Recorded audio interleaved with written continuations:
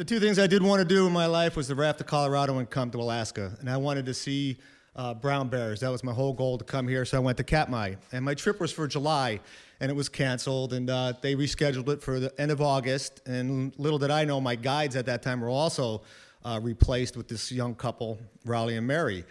And when I got there, I really thought a lot of them. They had some great stories. And Raleigh took us out on the Bay of Islands, I believe. And we went to a bear stream, and there was bears, and I had my little Instamatic camera, and I took pictures of brown bears, and I was so excited. And he said to me, "Why are you excited? These pictures aren't going to come out." And I thought, well, that's really nice. And later that week, we were in the Valley of the 10,000 Smokes camping. And, we were all kind of camped together. And the group of people, the doctors and lawyers, they were all off talking. And so I went into my tent to get something, and I hear this, I'm thinking, oh, my God, it's a bear. What do I do? Do I go back where the people are and the bear attacks them? Do I just stay in the tent and it attacks me? And finally, I gained up the courage to look out, and, of course, it was Raleigh.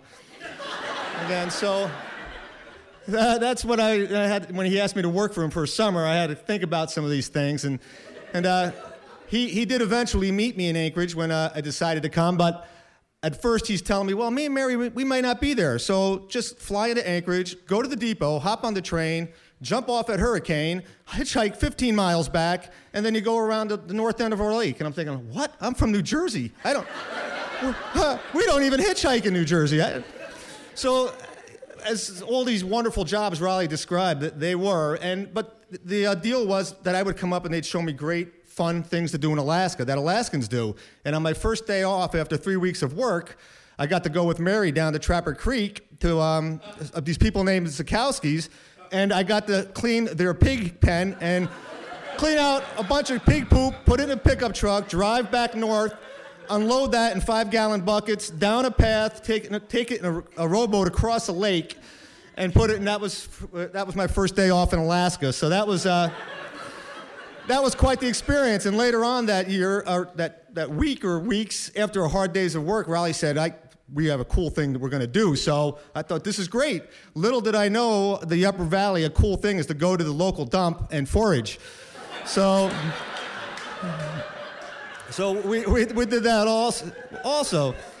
And as September, and I knew I wasn't going to go back, things were getting tense. I wouldn't say Mary was totally going to go off the deep end, but she wasn't happy with where we were at. And I was laying in my tent one morning, it was in fall, and I heard Raleigh take the motorboat across the lake, and I'm listening, it's quiet, and then I hear Mary talking. And I'm thinking, well, who's she talking to? And she's carrying on this conversation, and I'm thinking, oh, this is not good. She's gone over the deep end, and do I want to go out and confront her? And I looked out my tent, and she's looking at this wood pile and just talking, and eventually I found out it was a family of Ermine were living in there, and that's who she was talking to, so that was a great relief. But